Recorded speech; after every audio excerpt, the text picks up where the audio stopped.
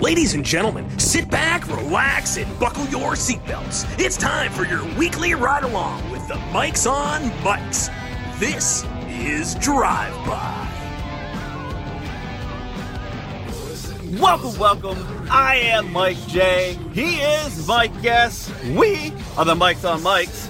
This is the Drive-By Wrestling Podcast Halloween Rumble. How the hell you doing, Mike? You mean since yesterday when we talked yesterday? I'm doing great. Kayfabe, Mike. Kayfabe. That's oh, another, you mean when we? Oh, I'm doing time. Great then. Oh, sorry.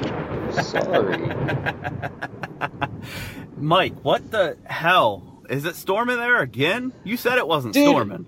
Yeah, I mean, like yesterday it was a little cloudy or whatever, but like it wasn't storming. But like today it's beautiful out. And I still don't, so I don't understand what exactly is happening.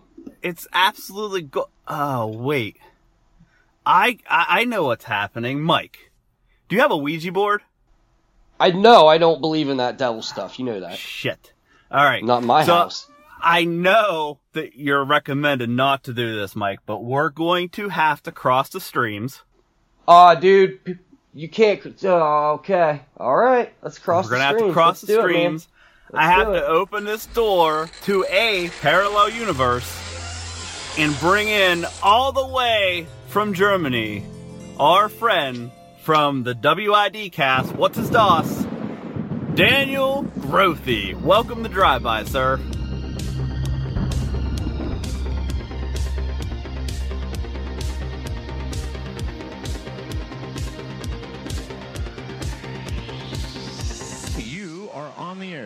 Well, good evening, because it's pretty late here. Good evening. I always do that. I want to do that here too. Good evening, good morning, good afternoon, or just hello, everybody, wherever you might be out there on this crazy planet. Thanks so much for inviting me, guys. I hope I didn't spook you there with my little thunder stuff. Well, I mean, I should have expected it. I listened to your show enough. I actually think, Mike, we might have to isolate Daniel saying good evening and add it to our intro at some point. Yeah, I'm for it. I'm for it 100%.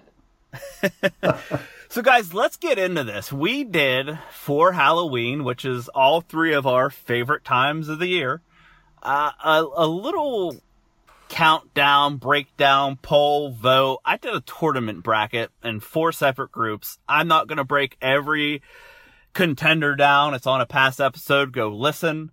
But we had our friends at PWE and our own Facebook page, and I think I put some of them on Twitter. I don't even remember at this point. October's a blur. To pick the best, most favorite, longest lasting, most influential, creepy / horror / scary, spooky, paranormal, wrestling gimmick. And of course I thought, well, Daniel has to be involved in this show, because not only is he a big fan of pro wrestling, but I mean, your show scares the shit out of us, Daniel. Come on. Okay. Terrifying. Well, creeps me out. It like, scares the shit out of Mike. I would listen to it more if most of my driving wasn't at night. And I'm always afraid that, like, I'm going to look out you make me too scared that I'm going to look out the window and see something going on in a field. I drive by a lot of, like, cornfields and stuff. And well, that would be Bigfoot, I guess. I'm just terrified that I'm going to look over at this cornfield and see something going on. And I drive by one of the most haunted places in Ohio every day on my way to and back from work. And so one time I was listening to you and I was driving by there and I was like, can't do this. Can't. Nope. So I would listen to you more if I didn't drive at night and you weren't so goddamn terrifying. Compliments all around. Yeah, it's a compliment. And let me add something to that. It's to me, it's pretty amazing because well, as you know, I'm in Germany, and when I do my show, it's basically late night paranormal talk radio. But for the guys in the States, it's of course, Mike, you made this turn him up a midday mind fuck. Absolutely. So, Mike, when you say you drive at night and you're listening to the show, that's basically what I intended it to be. That's classic how. So I'm talk radio. I'm experiencing it in the correct way then. Yeah, absolutely. Okay. You're consuming it the way it was intended. All right. Nice. Amazing. So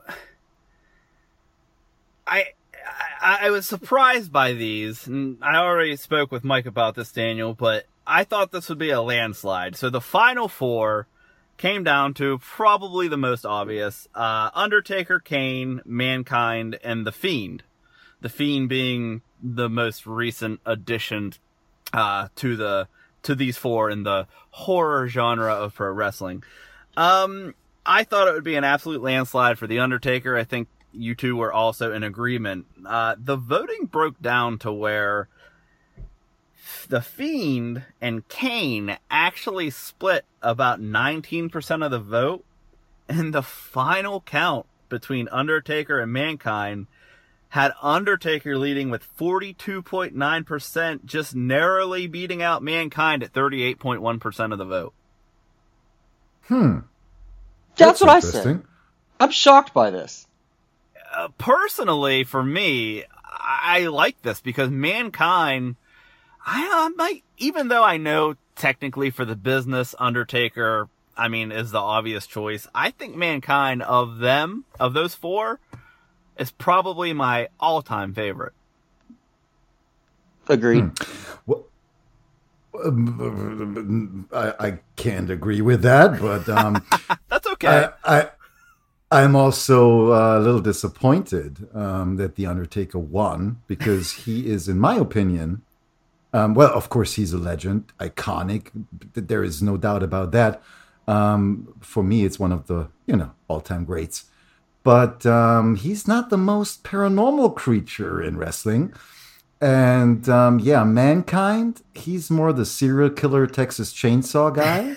not that paranormal. And the only real paranormal thing on the list is The Fiend. And so I'm a little disappointed, because The Fiend, for me, is the true paranormal being here. So hold on. Can I ask you to explain that a little more in depth? Why you feel he's more horror, paranormal themed than not so much Mankind, but specifically Undertaker and Kane? That's exactly what I was going to get to, Mike. So we'll let our guest kind of roll with this. I love it.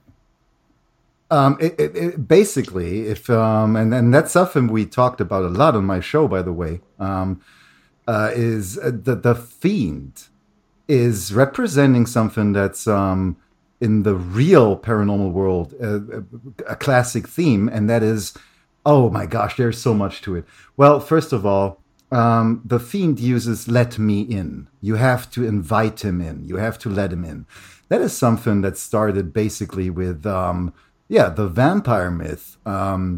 The vampire has to be invited in, but it doesn't stop there, because basically a modern phenomenon like black-eyed children, they do the same thing. You have to let them in. They say, "Please let us in, invite us in."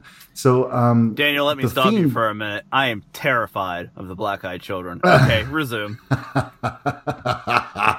Well, you should be. Because I think that black-eyed children are either some kind of alien-human hybrid thing going on, or they're true evil, or they're basically vampires. So yeah, you have this from The Fiend, this "let me in," and the way he says it, like, this is, I think, very important, because he changes his voice when he does that, and that's how we hear it from the paranormal stories, because he starts to say, "Let me in," like it's this, you have to, but it will be an evil thing if you do so. Well, and then of course you have an evolution in The Fiend, because this is for me one of the most the story with Bray Wyatt, he started off as this cult leader thing. Right. And he became, over years, the Fiend. And it's almost like a cult leader opening a door and becoming something paranormal, like inviting something in himself. Mm-hmm. And he can spread it. And that's what we're seeing right now with, of course, the Alexa Bliss storyline. Which I love every part of this. Oh, it's one of the best storylines at the moment. And so the Fiend takes so much, and we had a show on WID with Billy Ray Valentine where we talked about occult and paranormal stuff in wrestling and evil stuff in wrestling. And we digged into this. There was a skit with the Fiend where he does the Muscle Man dance. Do you remember that? Absolutely. Yes. Yeah, and they flashed symbols. It's such good shit. No, and they flashed symbols, like real creepy stuff. There was reptilian stuff in there. There were Illuminati signs in there. There was so many crazy things in there. And it basically was for children. Children should find that funny with the Firefly Funhouse and all that. But there is so much real dark, evil stuff in there that we're talking about on WID because it's part of the paranormal lore. But for me, most of all, the Let Me In part is so relevant here because it's the real thing. There are creatures out there, even in alien abductions. There is the thing going on where you have to let them in. You have to invite them to abduct you. And even if you do it unconsciously, but you're doing it. So from the real paranormal world, the Fiend is the closest deal. Okay, so like Undertaker and Kane are more theatrical, supernatural. Well, Undertaker for me, when I was younger and he did this crazy stuff and he was, but he's not a paranormal creature type of thing. He's just the Undertaker, right? And then he was, of course, the American Badass, where he suddenly became a biker. But what I loved was the Last Incarnation. What they did with the series, with the match with AJ Styles, because it all came together. But it's still, Undertaker is awesome. He is cool. He's great. He's fun to watch. He's an iconic figure. And I have to be honest here. When I watched the Last Ride documentary, I cried a little. But he's not a paranormal creature. He isn't. He's just this guy wearing a coat and a hat. He's almost more like a black magician that hasn't went the next level that, say, the Fiend did. Yeah, well, yeah, right. I agree. Or he is like the Hat Man, or like a shadow people thing. But it's not really. And Kane, of course, Kane has a paranormal aspect to him. Yes, I agree. The Undertaker's brother, and almost burned to death, and all that stuff. He's called the devil's favorite demon, right? And all that. Right. I mean, now he's called Mayor, I guess. But yeah. But also cool guy, big guy in a mask, doing cool stuff, having a fun entrance with fire and all that, but not real paranormal. So the Fiend, again, more paranormal. And Mankind, creepy. I mean, oh my God, creepy as shit. But more on the Texas Chainsaw schizophrenic serial killer side of things. So that's my explanation. No, I love that. And I think something that I'm kind of drawing from what you're saying, and that might not be how you're seeing it, but the picture you're painting, it's almost like the Fiend encompasses almost every part of the paranormal, where maybe the Kane and Undertaker just kind of one side of it, maybe Mankind goes more on the twisted, like, mental side of it, where the Fiend is all of it encompassed and rolled into one. I mean, you see the imagery, you see pentagrams in the Firefly Funhouse all the time. And something I want to say before I forget, you said for kids. Now, of course, I have 3 children, and my son, who's 5, has loved The Fiend since he came out. But my other 2, that are just over 2 years old, don't really pay that much attention to wrestling, but they'll watch, here and there, they'll glance at it. However, just the other night, I was playing the Firefly Funhouse from Raw, and they stopped dead in their tracks. They clapped when the little kids clapped over the audio, and they paid attention to every single frame of that show because it's 100% hits all the markers of a kid's show, man. Mike, and then your little children will turn around one day and have black eyes. That's not funny. That's not funny. And they will, of course, and you know what they're gonna Oh, he put that evil on you. Don't put that on me, Ricky Bobby. So they're gonna say, "Daddy, let us in." Well, joke's on them. You're already in the only house you're probably ever gonna have. So at least with me. So I think we can all agree that The Fiend is probably, I mean, he's the most over character, I would say, on WWE right now, at least with the majority of people. I know there's people who don't like this kind of stuff in pro wrestling, just like there's idiots who didn't like the musical on AEW the other night, which was fantastic. Would have been last week. Oh, that was amazing.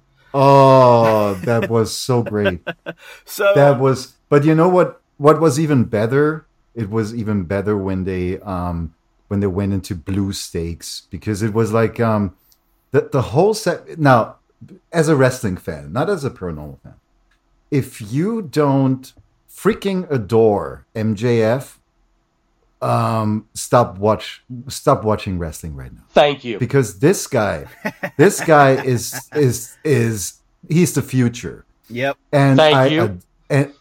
And what Jericho does, and what he will do, is push this guy to the moon. And I really am so thankful that Chris is doing this. For me, Jericho is still one of the best, if not the best ever. And I think that he realized what MGF is, and he will push this guy to the moon. And rightfully so. Yes. I agree with all that. So I think because The Fiend is pretty fresh, I mean, we can just briefly go. Daniel, you did a great description of the transformation of Bray Wyatt, cult leader, Wyatt there's family more, leader, but we to don't what have time. now. I could talk. I know. I'm sorry. I could talk 3 hours about what's in there, because there's so much in there. One day. One day. Yeah, I'm sure this will be that hopefully the first of many crossovers here, Daniel. Like Daniel, for you real, never know. I don't have kids, and outside of my job, I don't really have a schedule. So, literally, one day, we don't even need Mike. I'll just record with you. Mike, I'm sorry. I just know you don't have 3 or 4 free hours to talk about The Fiend and paranormal shit. You just don't. Fine. People with kids. I'll be the edit, bitch. It's fine. I'm just going to record with Daniel one day. I'm going to call him and record it. And Daniel, you and I will do a special 3 or 4 hour long WID cross drive-by wrestling podcast, paranormal discussion on The Fiend. It'll be a lot of lighters flicking. It's going to be crazy. let me just say one more thing about The Fiend here, and then Please we can do. talk off the air about this brilliant show there, Mike. I just wanted to say that Bray Wyatt, or the guy who's portraying him, he's a Rotunda, right? He's what's his real name? His real name is Wyndham it's Rotunda. Not Husky Harris. No, his name is Wyndham Rotunda because his right. mom's a Wyndham. Yeah, and this guy has to have so much knowledge about the paranormal, because he kind of basically he created all of this, and you can read about that. It's from his mind, and he was the one, by the way, going to Tom Savini, who made the mask, and said, I want this mask to look like that. And in this mask, you have the white face from, the Hat Man and the classic vampire stuff, and you have the fangs. And so he is into this stuff. And I think when he presents his ideas, guys like McMahon and they have no idea how close he is to what's really going on. Yeah, I think you're probably spot on right there, Daniel. Now, when it comes to the other three characters in this final, I almost feel like they're the opposite. I feel like all of them had their best stuff with these characters at the beginning of the characters. And maybe the other stuff, although not all of it's... I think it's all pretty good. I think Mike would have a strong argument against the current Undertaker shit. But that being said... I have an argument about the current Kane shit. Right. We all can do that. So let's not do that. Let's focus on the positive. So let's go into Mankind. So here's a character who started out maybe a little lost when he came in, but he had this really awesome thing with his gimmick. He was, at least from my memory, one of the first wrestlers, if not the only wrestler, someone correct me if I'm wrong, that had an entrance theme and an exit theme. So... I have no clue. I don't know. He did this thing where he came down to this... We will talk about this on our show, Mike. We'll mark that down, man. He did this thing where he'd come out to this eerie, almost violin-esque, like creepy, almost psycho serial killer music, as you stated, Daniel. And then after his match, he'd be freaking out, pulling his hair out, rocking in the ring. Yeah. And when he'd win, they'd play this like gentle piano music to soothe the savage beast, I guess. There'd be like this like weird lighting shining down in the ring, almost like a window. When I was younger, I probably didn't pick up on all of this, but as an older fan looking back, it's probably one of the reasons I was so drawn to this character, because he was so dynamic. And then his carelessness toward his own body in these matches, which is what Mick Foley is known for anyway, just added to this dynamic. And the Boiler Room brawls, the crossover and feuds with The Undertaker, the introduction into this feud with Paul Bearer, who was always known as Mankind's caretaker. There's just so many iconic moments with this character that crosses over into Undertaker, Kane, Goldust, who was also on the pole, and it's just such good shit, to quote somebody. I thought Mick Foley is known for being Santa Claus. Well, no, but yeah, you're right. But still, two things I want to add to that, if I may. Everything with this character is 100% from the Texas Chainsaw Massacre. It's Leatherface, basically. Yeah, I see that. And then of course there is Mick Foley in there, who's just a daredevil, a crazy person. And whoever doubts that should, watch the one scene that I think every wrestling fan has seen 100 times, when he's been thrown from the cell and his teeth are actually exiting his body out of his nose. But I have one problem with iconic wrestlers like that, and that's when, and I know a lot of people loved it, but the Rock and Sock connection destroyed this character for me. Statement. Killed it. No, but I totally agree with you. That was the moment where this serial killer, crazy person, almost movie monster turned into a joke. Yes. Yeah, I think we all three agree that's probably where it went downhill for me. It wasn't even... Oh, and the sock battle at the Rumble with Santino Marella, of course. It wasn't... Yeah, and it wasn't even that... I still respected it because it was Mick Foley. But yeah, no, you're 100% right. I didn't even mind Corporate Mankind, when he was wearing the suit and tie and borderline because before the Rock and Sock stuff? Well, because that adds something to the character, like there is a human being in it. But the fun stuff, if I look at a serial killer, if I look at a movie monster, I don't want to see like Leatherface having fun. I don't want that. I want to see him, put hooks into people and using his chainsaw. And I didn't want to see Mankind have fun. That's like, I don't know. That destroyed this whole character for me. It was a fun tag team, and I get the entertainment part of it, but for a character, that was killing him off. Yep, no, I think it's a very, very valid point. But I think Mankind took us to a lot of different places that maybe kind of like how Bray and The Fiend is doing now that maybe WWE would not have gone. And then you have Kane. The introduction of Kane was probably, it's one of my favorite moments in pro wrestling. Kane, if you're not aware, let's be real. If you're listening to this podcast, you know who the hell Kane is. But brother of the Undertaker. It's the guy from the Bible, right? Right.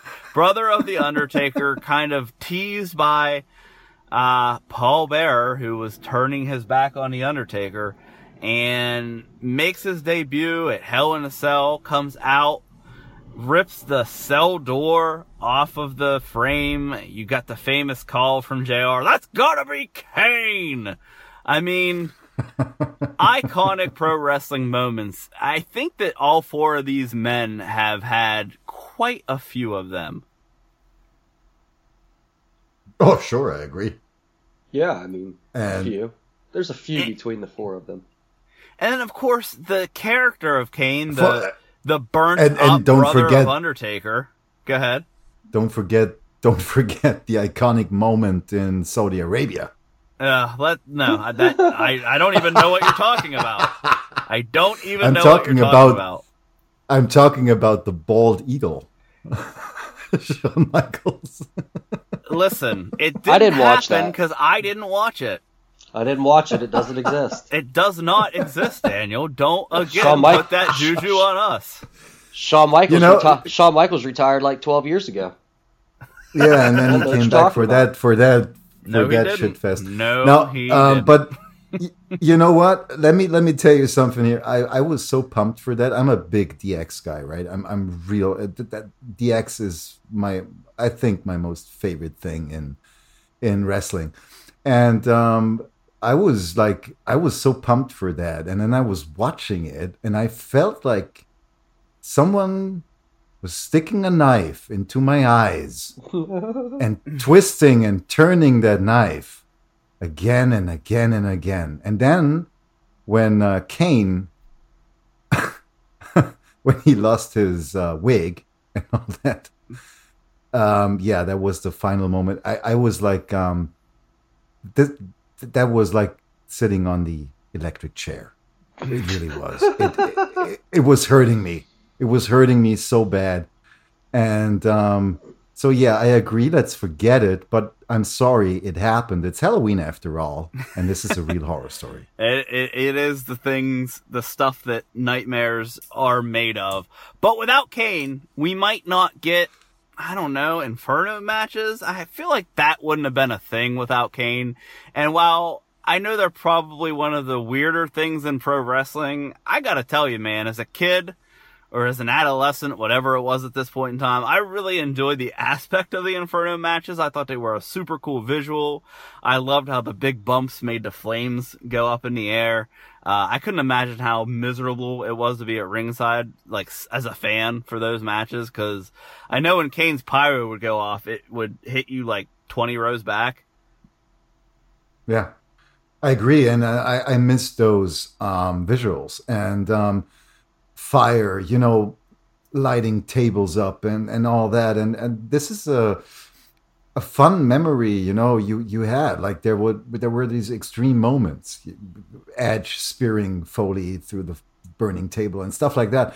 And then, of course, the Inferno matches. And I'm still waiting for one of those games to bring that back because we will, I guess, never see it again on television. those were special moments. It was this cross between hardcore backyard wrestling and, the big entertainment wrestling, but there was this brutality in it. I mean, they were all protected, we know that, but it looked hardcore, man, when the whole ring is burning, and I miss that. I do. Yeah, no, I agree.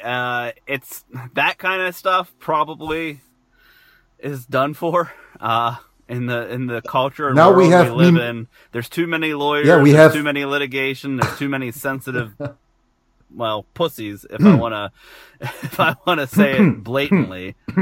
Corporate wrestling. Yep, I know, Mike. I know. Corporate wrestling. But we have mimosa matches. Mm-hmm. Come on. Mm-hmm. Mimosa matches, dog food matches, So I think we can kind of go into the main part of this, because some of this intersects, a lot of this intersects. And while I think all three of us agree that the Boneyard match was pretty awesome, the other part of the Undertaker's career before the beginning, maybe, I don't know, last 5-10 years, we might not want to get into. But before that, man, the Undertaker, the Phenom, introduced at Survivor Series, on the Brother Love show. What an iconic moment that at the time you probably didn't realize what a big deal this would be. Let's be honest. When you're Mark Calloway and you're pitched, all right, you're going to be an undead zombie Undertaker, you have to think, well, shit, man.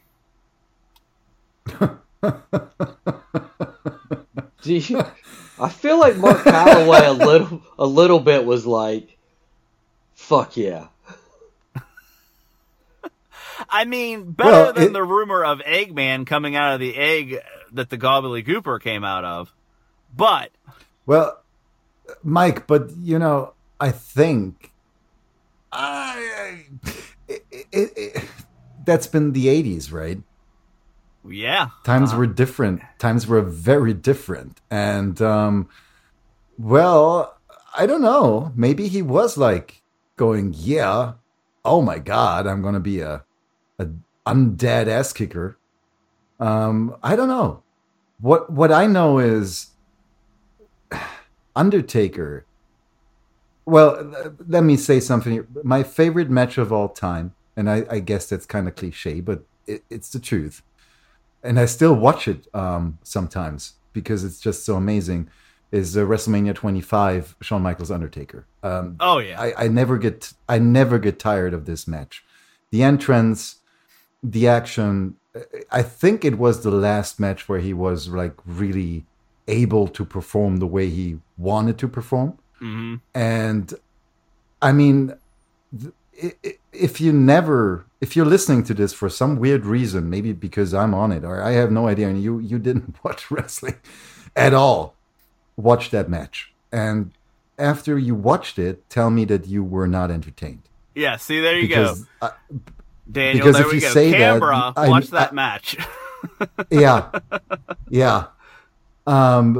Canberra, she's a very dear listener of my show, and she's very Christian and everything, and she had no idea about wrestling, and she watched that match. And because if you watch it and you tell me that this is not entertaining and this is not amazing, but you have to watch the whole thing, entrance, everything. And if you come to me and say, oh, that was boring, I will tell you into your face that you're a liar. Because there is no way that this does not entertain you. And that's because there are two of the most great wrestlers ever in the ring at the same time. And they're telling a story. They're using their acting skills. They're using their performance skills. They're using their athletic skills. And they're using characters they've built over years and years. Both of them, yes. Years of character building. Yeah, and they just let them clash at this, what I think was one of the last real good WrestleManias, number 25. And I think it's important to, like, what I was getting at when we started here with The Undertaker, like, this shouldn't have worked, right? Like when you really break it down, like there's no part of me that thinks in 2020 we should all talk about how great 1990s and 2000 dead zombie wrestler was, right? But the man Mark Calaway, I think he is the reason it worked, because he, regardless of what he thought at first, he clearly bought in and he clearly believed in the character and lived the gimmick, I guess is the phrase that people in the business like to use. I agree. And you know what? He found his calling. I think that's very 100%. Important. I think that's so important. People don't realize that you can, have a good run with something, and you can have success, and you can get rich, and you can be famous and all that. But this guy found his calling. And when I watched The Last Ride, a lot of people said, "Oh, he sold out to McMahon," and because it ends like, "Oh, I'm retired." But if McMahon asks me, of course, I might think about coming back. Yeah, but not because he's in love with McMahon, but he's in love with his calling.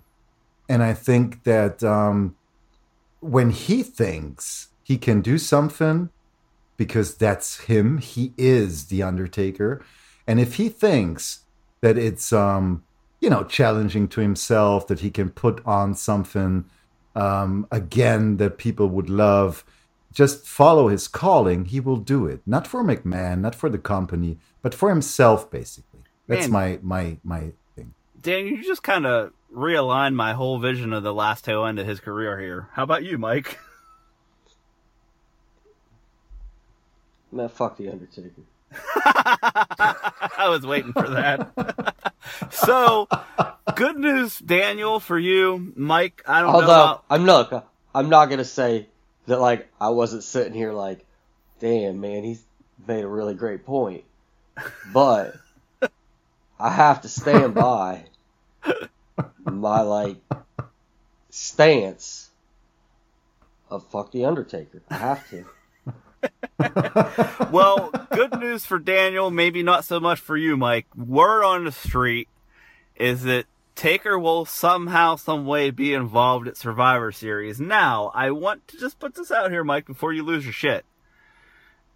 It's like 30 years of The Undertaker.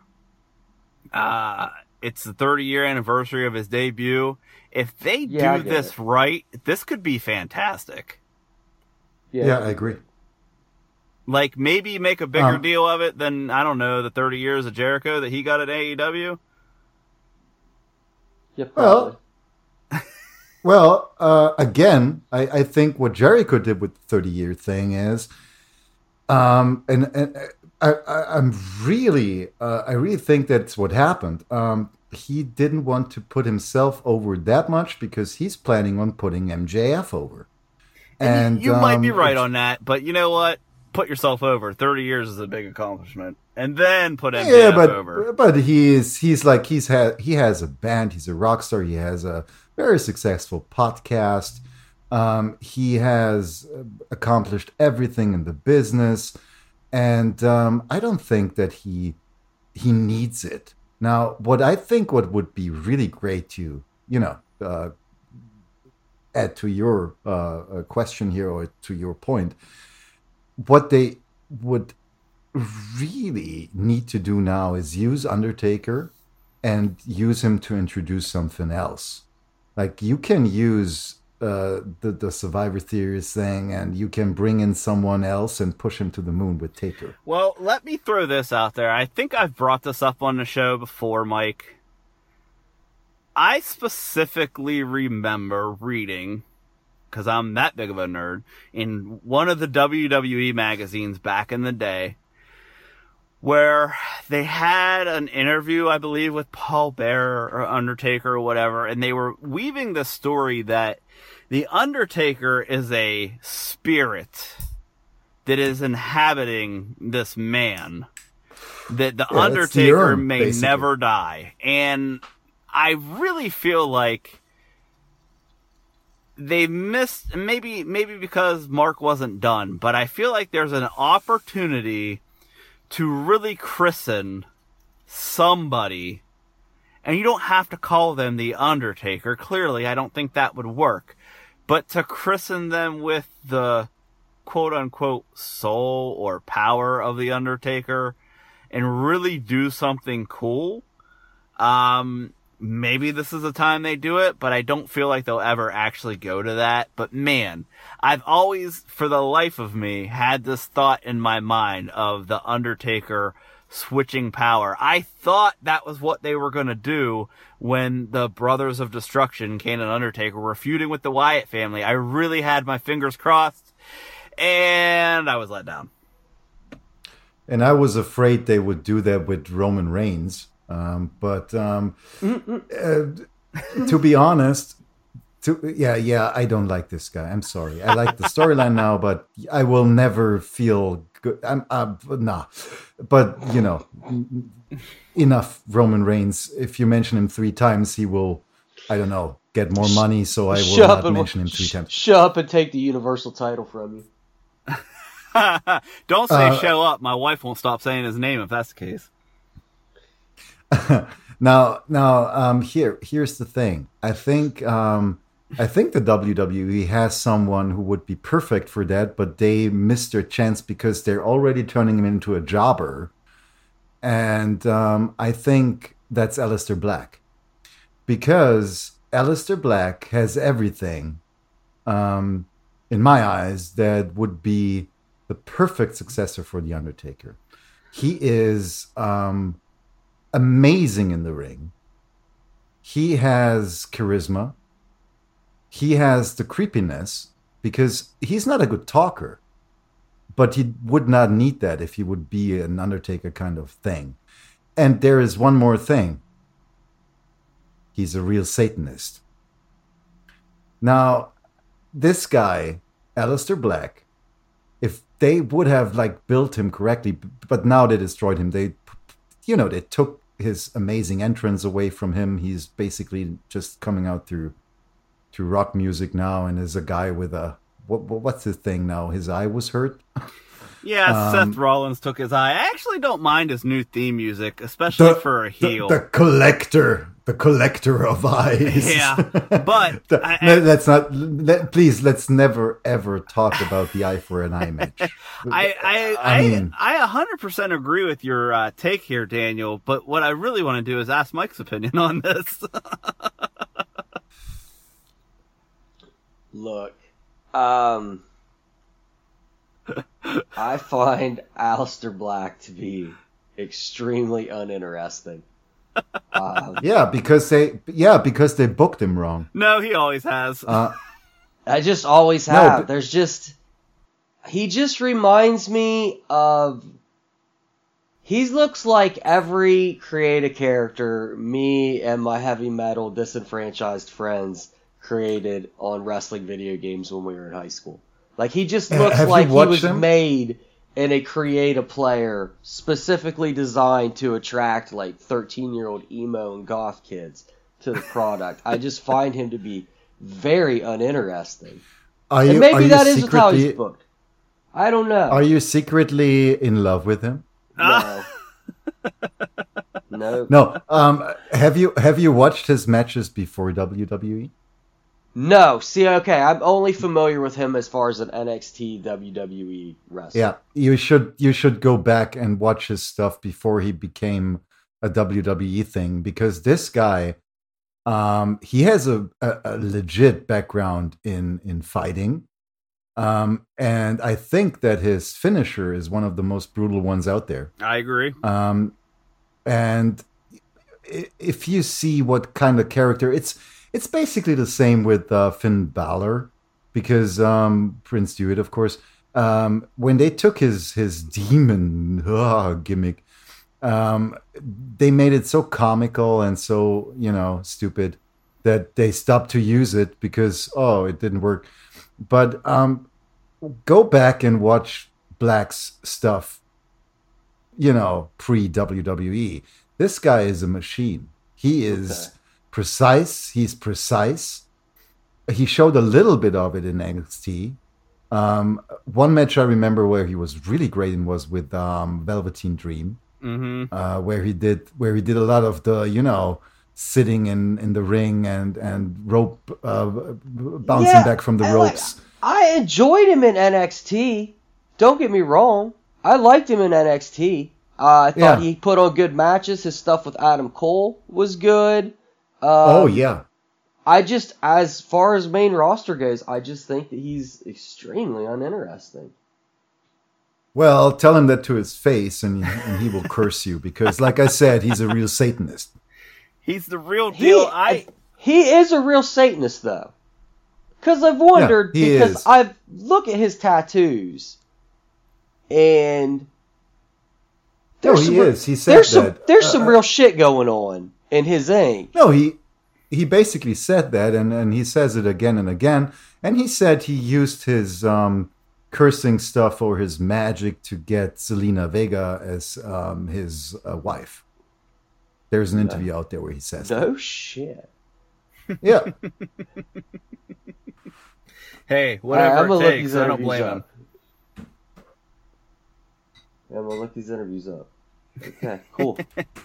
All right. I think we can all agree that maybe without The Undertaker, some of these other characters, including the other three we discussed, in depth or slightly in depth, might not have existed in the WWE universe. So I think it's probably fair that Undertaker won this poll. But what I want to do, we're going to go to it's boring. It's boring because people are not looking. There are so many other things out there right now that are basically would be fitting for this. And let me tell you something that's maybe surprising people. Because there are characters out there who I think are almost paranormal or almost in this horror thing, and they're not even on the list, like Seth Rollins. Because what he does—that's true— is he copies the cult leader from Far Cry. This guy from the last Far Cry game, not the new one that's coming out, but the last one. I just played this game like 3 months ago too. Finished it up finally. Yes, he is exactly the cult leader. Far Cry 5? 4, I think it is. 4. Or is it 5? I've got them all downloaded, so it was like a blur of Far Cry games. So I'm not sure like the numbers of any of them. But yes, the one that takes place in America, the one that takes place in like America, with the cult leader. Yes, he's 100%. Looks and everything. Yeah, he's the cult leader horror thing that's going on there, and then you have other people like Darby Allin. I mean, Darby Allin. I know a lot of people think he's the skater guy, and now he did a video with Steve-O from Jackass. But there is also a paranormal thing. He likes coffins. He does the coffin drop. He appears in body bags. He has this skull tattoo stuff going on. He's also this almost like American Horror Story kind of character. Like I'm walking between life and death here. So this is definitely part of it. And you have, if you look at WWE, we have a lot of those things. You have I don't even know how he's called now in AEW, but Pentagon Dark.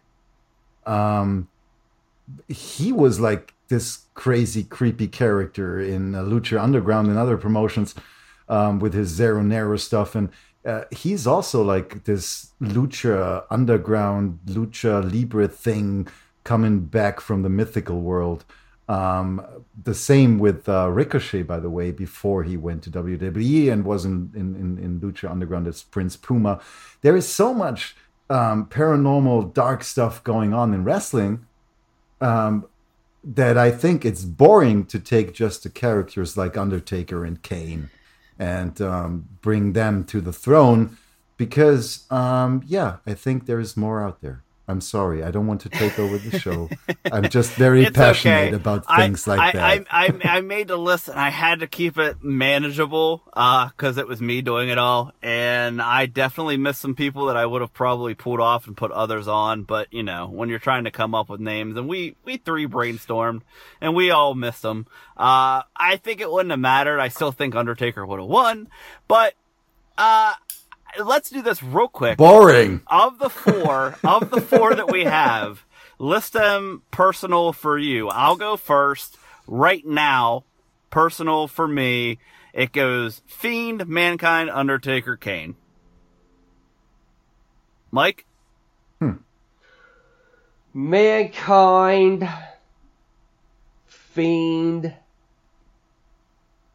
I don't know, Taker and Kane. You can put them in interchangeable spots right there. Fair enough. And Daniel? Fiend, and then there is nothing, and then there is Taker, and then Kane, and then Mankind because he's a serial killer. I love it. Let's take a break. And when we come back, we're going to do something fun to quickly wrap up this show. I'm having a hard time with English today. We're going to talk about our favorite horror movies. Hang tight. We will be right back.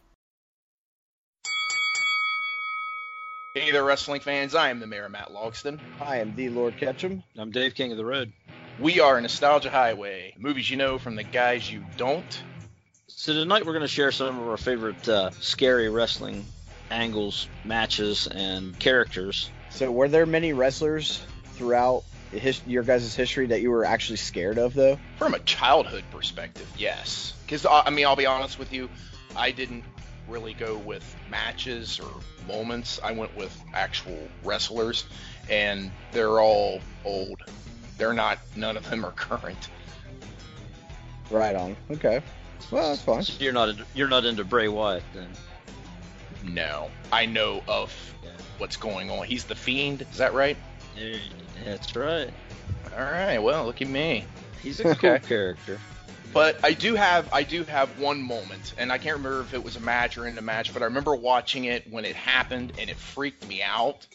But it was the time Jake the Snake Roberts and Macho Man, Jake got him tangled up in the ropes, and he let, was it Damien the Python? He let him bite. This was a cobra. Okay. That's all right. Oh, okay. Well, it was a snake, of course, and ended up biting. It's a significance. Macho Man's. Yeah. What was a significant difference? He always carried a python or a boa, but on this occasion, during this angle, he had a cobra, and it was devenomized. But the funniest part of that story is the backstage. Behind the scenes when they're talking about the setup before they go out to the ring, and Macho Man's like, I don't know, man. He goes, that snake bites me, and next thing you know, I'm going down like a sack of potatoes. And, he's afraid the snake's gonna, poison him, and he's like, I think maybe you should try it first, and made Jake take a bite in front of him from the snake, and Jake didn't want to do that. Jake didn't like snakes. That's just a gimmick. Right. He hated the damn things. But, they had the backstage thing where Jake had to take the bite and make sure he didn't get poisoned before Macho Man would go out and do that. That's crazy. That's hilarious. He beat the piss out of that snake in the ring there. You see it on camera before he latches it on to piss the snake off so it, latches. And then he got it latched on so good he couldn't get it off. Right. No, I remember seeing that as a kid. And do you remember what year that was? Like, it was 90s, wasn't it? 92 maybe, I think, because they had the SummerSlam match made in heaven with Macho Man getting married to Elizabeth, and at the wedding the cobra comes out of a present. Right. And yes. So I would have been like 12. So but like it freaked me out. I was like, oh my god, he's gonna die. Macho Man's gonna die. Dude. That was really terrifying as a kid. I remember seeing it. It was cool though. It's a cool moment, to look back on. Sure, yeah. That's one of the best. I think one of my favorites was 93, maybe WrestleMania 9, the one that was at Caesar's Palace. It was outdoor arena, in the daylight, and they had a match with The Undertaker and Giant Gonzalez. And most people don't consider this one of The Undertaker's best moments at WrestleMania because Giant Gonzalez couldn't work. That guy sucked. And but he looked cool as hell. He was legit, 7 foot plus. And then next to his little manager, Harvey Whippleman's like 4'9". He looks just massive. And I mean, he looks big against The Undertaker. The Undertaker's at least a head, or so shorter than him. And Holy just shit. seeing him fight up against this guy, and he's keeping up with him the whole time. And then Giant Gonzalez pulls out a rag that's got chloroform on it and smothers the Undertaker. Where like Macho Man's at ringside doing commentary, and he's like, "You could kill a man with that stuff." they're saying that the Undertaker's dead basically, and they're wheeling him out on a stretcher. They're like, he's put a lot of bodies on stretchers, but he's never been on a stretcher himself. So it was kind of a what the fuck moment, And they wheel him out, and Giant Gonzalez in the ring beating the shit out of a referee and ragdolling him around and holding his hands up in the air like he's just won the Olympics or something. And then the gong rings, and the Undertaker comes staggering out of the back with his eyes rolled back, shoving Paul Bearer out of his way, and he gets in and fucks him right up. It was a really cool moment that, I don't know, it mattered to me as a kid. Hell yeah, that's awesome, man. Most people can't stand that match. I got a match, man, that I remember back in the day. I was like 15 years old. It was Kane versus Undertaker, the Inferno match. It was pretty badass. They got inside the ring, Kane and Undertaker, and then fucking Vince McMahon, I think he was representing Kane, and he sat down ringside and they started fighting, and the match, the ring got lit up on fire. That was pretty badass. And the whole point was, the first person to set their opponent on fire wins and everything. So it was pretty drawn up, but it's good fighting until Paul Bearer came out with a present for fucking McMahon, and they were like, what the fuck is this? And McMahon wouldn't open it and shit during the fight and everything, and then there's a little teddy bear inside, and then all of a sudden Vince starts walking away and is wondering what the fuck is, he's gone into some kind of trance or something, what is this? What is this? And everything. He starts walking around the ring and everything, and then he's been possessed. I think Undertaker fucking launched Kane out. Kane got knocked out by the table, and he gets up, and Paul Bearer's talking trash to Vince, and then Undertaker catches Kane's foot on fire to win the match, and then Undertaker goes over there and hits to Vince when he's all in that trance and shit, and he takes the bear from him and sets the bear on fire. And fucking Vince starts crying and shit. He starts crying like a bitch. Yeah. As I recall too, Kane had to cooperate a little bit to get his leg to catch on fire. He's standing in it for a minute, waiting for it to catch, because it's not really working too quickly. So he goes. I think Kane goes in for a kick, and fucking Undertaker grabs it and just sticks it right in the fire. And he's there for I'd say about 2 seconds in the fire. His boot catches on fire. Yeah, it's pretty bad. But yeah, he was on fire for a good minute, dude. Oh yeah, it was awesome. I'm sure he was padded well. I don't know why Paul Bearer gave him that teddy bear, but do you know, Dave? And maybe it was, maybe it was Stephanie. Maybe it was Stephanie's. Maybe it represented Stephanie. I think that's what it was. I think it had her dress on or something that she wore, and he. It didn't have a dress on it, but the present was all dressed up all fucking Undertaker. It was all black and everything, black ribbon and shit, and I don't know. All right, Dave, I got a question for you. Stephanie McMahon, hot or not? Oh yeah. Yeah. In that bookish way. Yeah. I mean, she was a little bookish, but still, a solid 7.5. Okay. I was just curious. Because, when she started being relevant there, I was like, man, she's kind of cute. All right. Yeah, but then I've been known to say China was hot for a minute too. Sure did. Small window. Damn. There was a small window where she was hot, and then she went back. When we seen her up at a Whorehound, dude, I was fucking disgusted. Oh, she didn't look that bad then. She didn't look terrible. Shit. I mean, she didn't look great. Honestly, she had a minute. All I'm saying, there was a minute where she was hot, not a long one. I'm not gonna justify everything. Hey, I Definitely wanked not her porn career. That wasn't her hottest moment. Yeah, the Playboy wasn't bad. That's about the minute I'm talking about. Yeah. Unreal. Okay. Well, I have some wrestlers that I want to bring up, and then maybe, you guys might be able to, spin off on something. But one wrestler that I always thought was cool, creepy, was back in the day, Big Van Vader, where he had that, like, big old helmet, shoulder pad looking deal, and then whenever he took that off, he had, like, the weird leather strap mask, and I don't know. He was always, as far as a visual, he was striking. He was such a big guy, and I don't know. It was a cool gimmick. Yeah, with that S&M mask, you didn't know whether he wanted to fuck you or fight you. That's an old Roddy Piper term there. You haven't heard that. Another one is Psycho Sid Vicious. Dude, I'll tell you, man. Like, he is about as intimidating of a human being as you could be. Like, when he was all, like, in character, like, full on, holy hell, man. Intense. Sure, yeah. If you want to talk about a horrific wrestling moment that happened with him, is when he broke his damn leg right in the middle of the ring. Have you watched that? That is horrific to watch. Yeah.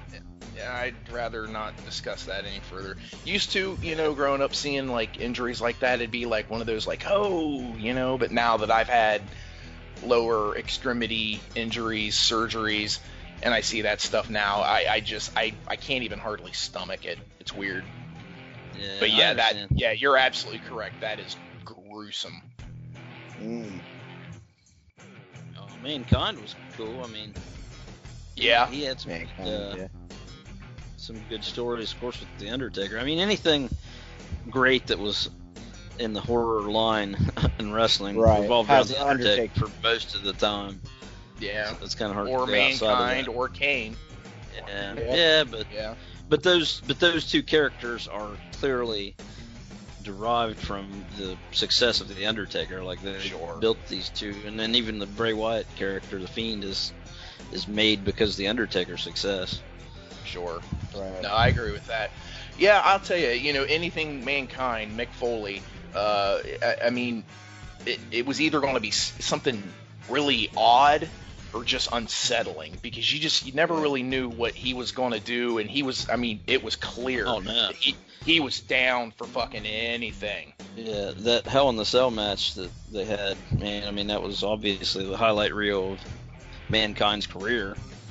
Yeah. Going off the cage, going through the cage. I mean, dude took a whipping like nobody had seen in wrestling history. I agree. I remember watching that and just thinking, like, how is he alive? Yeah. And then in the next match, he does a run-in with Kane and Steve Austin, has to perform in the end of the main event. Jeez. Oh my god, dude. He didn't have anything left in the tank for that, but he made it anyway. Yeah, good call, Mankind. Hell yeah. George Animal Steel was my first experience with wrestling, and I mean, oh yeah, he's an odd character. Yeah. Oh yeah. Just tearing through those turnbuckle covers, man. It's just like, what? Yeah. Who does this? Who is this guy? I mean, it was odd, but you were just fascinated by this hairy, bald guy. It just looked like kind of like a goblin or something, Yeah. If you characterize him by generation of, like, we do horror movies, he's from that, like, golden age Universal Monsters type class of wrestler. Yeah. Ox Baker. Like Mad Dog Vachon. Vachon. Yeah, he was crazy. Oh, and his daughter, who's it, Luna Vachon? Yeah, she was the bride of Frankenstein, I think. She was something. I tell you, growing up, my dad, he had a wrestling book. It was hardcover, and it had glossy color pictures, black and white pictures, and it was an early 80s publication, and one of the wrestlers that were in there, and I never really got to see him wrestle, but I've seen plenty of pictures of him, and just, I'll be honest with you, just seeing the pictures of him alone were enough to make you scared of the man, was Kevin Sullivan. And the one that always really stuck out to me was where he's like sitting on the ground and his face is all bloodied up and his face is painted, and he's got a big ass snake up around his shoulders and everything, and I'm just like, who the fuck is this? Like, just really creeped me out as a kid because I was always in that book. I would look in that book all the time, you know, and I would always get fixated on that picture of Kevin Sullivan. And obviously I've looked into, you know, kind of some of his accolades and Yeah. He had a snake wrapped around his junk. no, around his shoulders. Did you okay. listen to anything I said? Yeah, I was listening to you. Doesn't sound like it. I hear you. I got one last one, and Kamala. Oh, yes. Dude, he was just scary. Like, from his size, the body paintings, just the uncertainty of who this guy, like, is he really? Like, this dude from this lost tribe somewhere in the middle of, was Africa or wherever? Uganda, okay. I mean, like, I don't know. It was a great gimmick, man. And he kind of had, like, the shark mouth where it made it, you know, all painted up. I don't know, man. Kamala. He's just a proud Southern country boy. He's a funny ass. Oh, story. is he really? He wasn't, like, even foreign at all? Nah, he's fucking Mississippi. Oh, wow. That's like, hilarious. He's from fucking Bayou La Battery or somewhere, you know? Alabama! Yeah, he's from down there. That's hilarious. I thought it was hilarious too when Kamala gets scared to death of the Undertaker. He'd be you know, scary as fucking, not scared of anything, but the Undertaker would sit up in the ring and his eyes would get real big and he'd open his mouth like, oh shit. Well, this was fun. Yeah, fun trip down memory lane. Yeah, I mean, back when I was younger, I watched wrestling all the time, and I'd say about half the time I didn't want to because it's what Dad wanted to watch, but I'm glad he did. Oh yeah. That's a good child experience. And Well, I just want to say thanks to the Mike's on Mics for having us on the show and discussing some childhood memories, and it's a lot of fun, you know, discussing some scary shit from wrestling days. Hell yeah. It's a nice little stroll down not Nostalgia Highway. Yeah, pretty cool.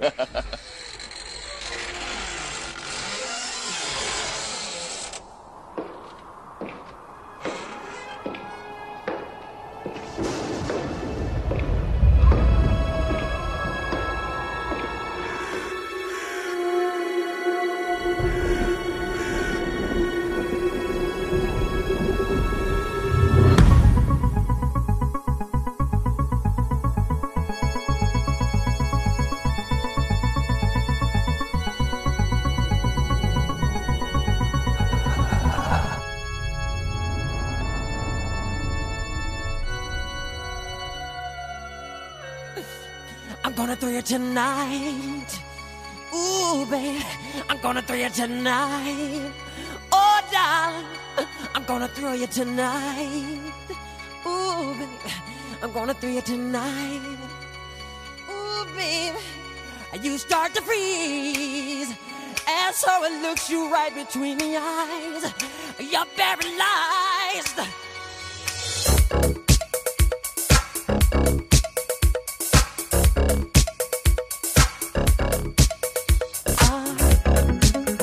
Darkness falls across the land. The midnight hour is close at hand. Creatures crawl in search of blood to terrorize your neighborhood. And whosoever shall be found without the soul for getting down must stand and face the hounds of hell and rot inside a corpse's shell.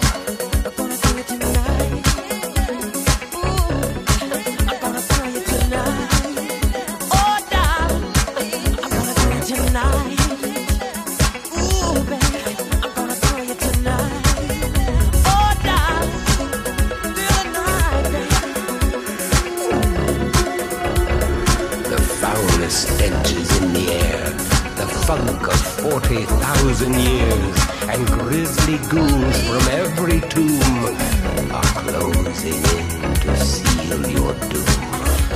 And though you fight to stay alive, your body starts to shiver, for no mere mortal can resist the evil of the thriller.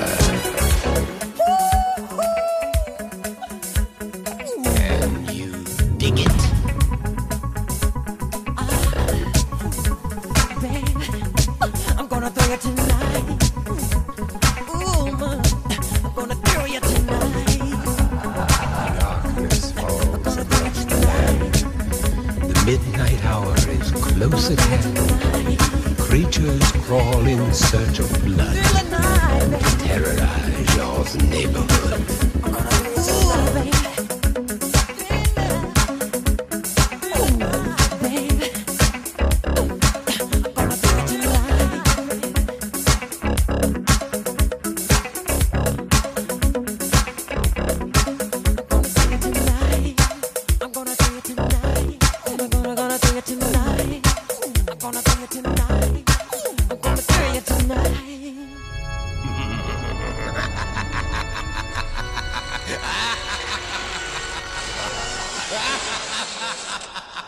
All right, we're back, and thanks so much to our friends over at Nostalgia Highway Podcast for their takes on wrestling. If you want their takes on movies, which I strongly suggest, make sure you check them out, typically every other Tuesday on all podcast platforms. All right, I wanted you guys I agree. Let them in. Let them in. I love it, Daniel. I wanted to wrap up. We did a spot for those guys where we talked about our favorite Halloween time movies to watch. But I think, and we both agreed, that's a different thing. There's certain movies that you watch during Halloween that might not be your favorite horror movie. I want your favorite horror movies and why. If you want to give me your top two, and we'll briefly discuss why. Who wants to start? I want to start by saying something. Go ahead, Daniel. No, just saying something. First of all, this is not as been even. We're in for an hour. I'm basically, if you listen to my show, most of the time we go 3-4 hours. So sometimes 6 or 7. Confused. Oh, don't let me start with Mike. But yeah, so I'm confused. This is going way too fast. And then, if you want to have a conversation about horror movies and shows, because I think the new way to go are shows, because movies are dying and shows. This is true. I don't think that's a bad point at all. I could talk about horror movies for, I guess, the next 5 hours. Dude, same, man. Dude, same. Another bonus show coming sometime down the line. But since Mike only has a few minutes left. Yeah, this is really my fault. I have to leave for work soon, so. All right, Mike. Then you should start and say, what are your favorite, I guess, Halloween movies? Horror Halloween movies? Horror movies. Horror movies. Okay, so we're just doing two. I got to pick 2 horror movies because I got a list I'm looking at.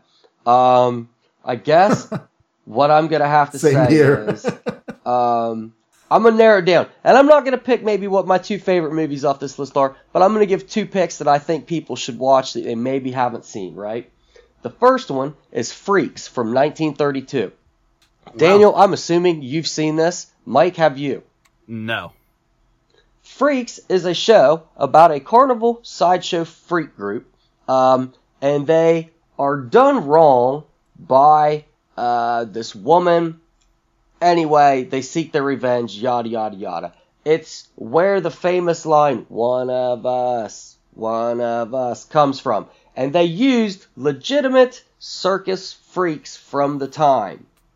So it adds an overall air of just like body horror, and not just like body horror like you see in like modern horror, but like legit real body horror, because it's real legit people that have deformities that are playing these roles. And you surprise me. What's that? Surprise me.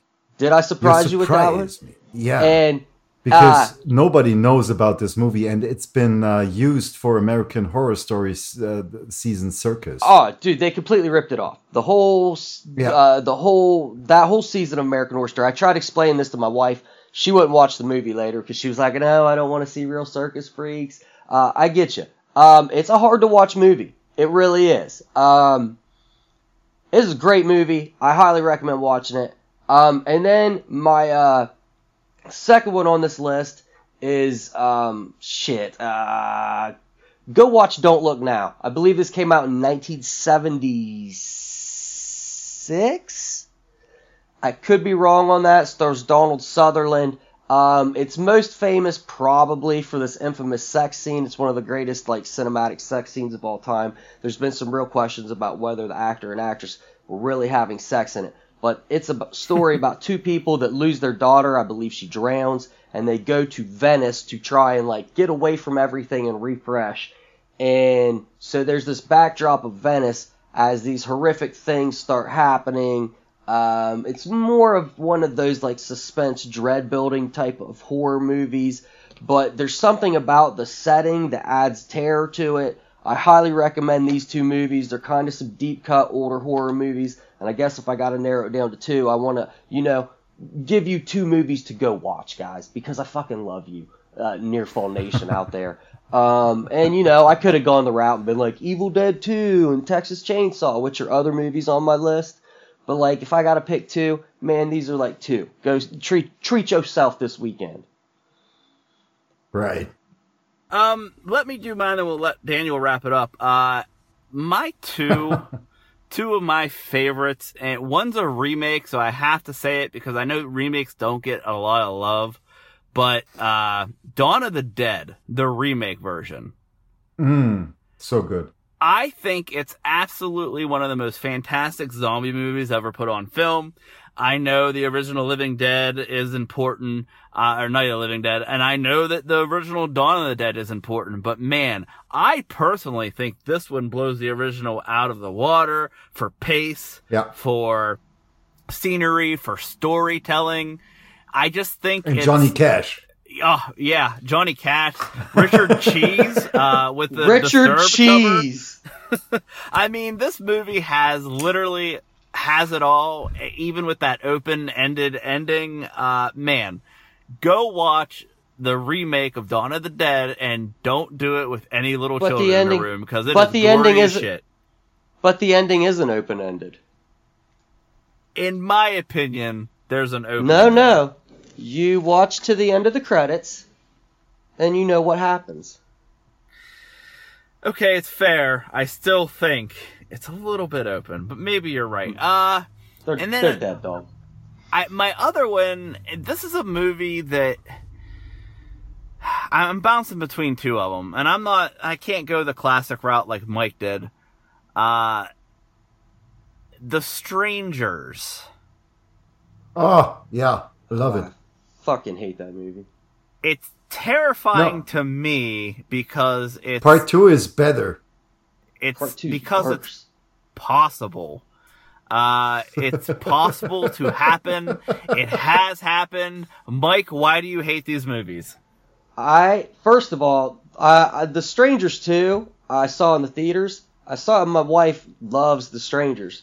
My wife also loves Jeepers Creepers. Remember me telling you last week, Mike, about the Jeepers Creepers? And we went to Jeepers Creepers 3, and I couldn't remember what the second terrible movie she picked was that made me not let her pick horror movies for theaters anymore. It was The Strangers 2. It was The Strangers 2. I love the soundtrack. The Strangers is a well-made movie. It's... I'm not going to take away from it. I have issue with it because I have a real problem when people do really dumb things in horror movies that allow them to be killed. Okay, that's fair. The dumbest thing I've ever seen in a horror movie that allowed someone to be killed was giving up the tactical advantage of a master bedroom which had a master bathroom that you were holed up in that only had one entrance, and you have a shotgun. There's no reason these people didn't live. There's one door into the bathroom. There was no windows or anything because they couldn't escape because there was no window. So they've got a tactically sound advantage of a bathroom where you have to come in and then turn and look at them. And it's a 6-foot-long bathroom with a 12-gauge shotgun. Well, but don't forget the rules. You've got to make a movie. I get it. But I've never seen something as dumb in a horror movie as giving up a tactically sound positioning like that. Oh, I can't we stand pushed it. some buttons here. I can't stand it. It drives me crazy. I've tried to watch this movie a dozen times too because everyone loves this movie, and I'm like, it's just me. I know it is. I know I'm the problem. No. And I can't watch it because every time they leave the bathroom, I'm like, you dumb fucks deserve to die. Now, Mike, listen. There are rules to a horror movie, and the rules to horror movies are always the same, and they've been the same since I know, man, but come on. I just can't get past this one thing. I can't. You remember?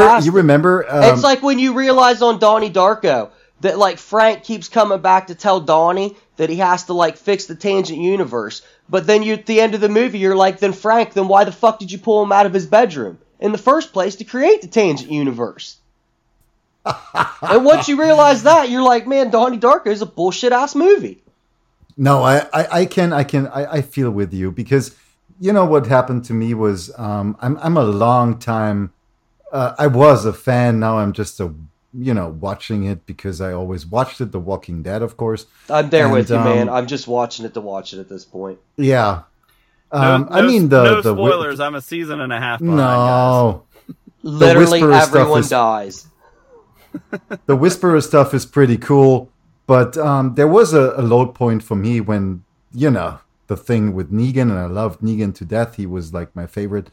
And then Rick chases Negan. I'm sorry I have to spoil it because that was I think, the strangest moment. He chases him and he has a machine gun and he chases him and he wants to kill him. And Negan enters a dark room and Rick is behind him and he drops the machine gun because I don't know why, because he doesn't want to kill him anymore. I have no idea. And I was like sitting in front of my TV. I was like, why would he drop? Why? There is no reason for that. And then what did it for me? It was Glenn climbing out of the from under the dumpster. Glenn living in the dumpster scenario. Up until that point, the show had followed a very specific set of unspoken rules that it had created for itself. And at that moment, they broke all their rules that they had created, and I just was done with it. And I was like, I guess I'm just watching this because I watch it with my wife now. Yeah, but the Whisperer storyline is pretty great. It has been good the last. They've revitalized the show the last couple of years. Yeah. And Rick is gone. And Rick, do you remember Rick? In the last episodes he was on, he looked like there is a cloud above his head, and there is always rain coming down on him. He was always wet for no reason. Always. And he was like always doing this voice where he was like so affected by everything. Yeah. And it started to piss me off. And it was like, I was a Rick guy, but when that started, I was like, come on, what's going on with this emo guy? Just was always stressed wet out. all the time. Stressed out and wet all the time. Amazing. All right. Mike, it's your show. Well, I need your favorite, your two top, Daniel. Oh, that's so hard. That's freaking hard. That's what she said. Yeah. Jet fuel melts steel beam. No.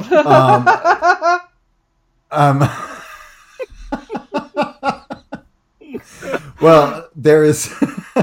This was inappropriate.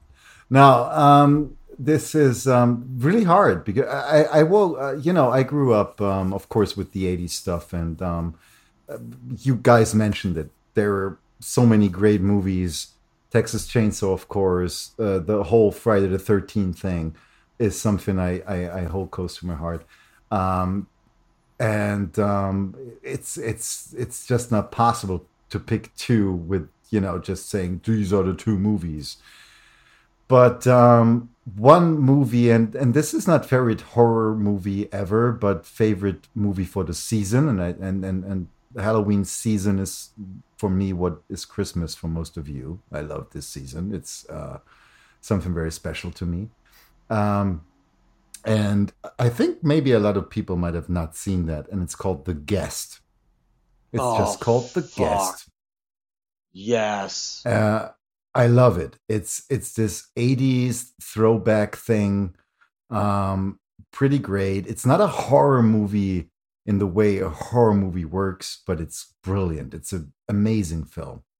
So if you've not seen The Guest, and it's pretty recent, I think it's, I love it. So watch that. And and then I have to go reload school. I mean, I have a list here, I'm not kidding, of 30 or more movies. Hold on to that. And just as a quick thing, I love Stranger Things as a series. It brings me into this my childhood, grew up, Halloween kind of thing, Stranger Things. Of course, The X-Files. I think Chris Carter was fed real information by the government. You mentioned Evil Dead. There is a great series, Ash versus the Evil Dead, that I love because it's funny. There is recent stuff like Monsterland. Krampus is a brilliant movie that ties together Halloween and Christmas. But They Live, basically it's a documentary, people. And it's a wrestler in there, Roddy Piper. Fantastic pick. No, it's that was not my pick. That was just my watch it. Because okay. Because it's a documentary, people, and Roddy Piper said that. I'm sorry. Well, I have to be boring, like you've been with picking The Undertaker. I didn't pick him.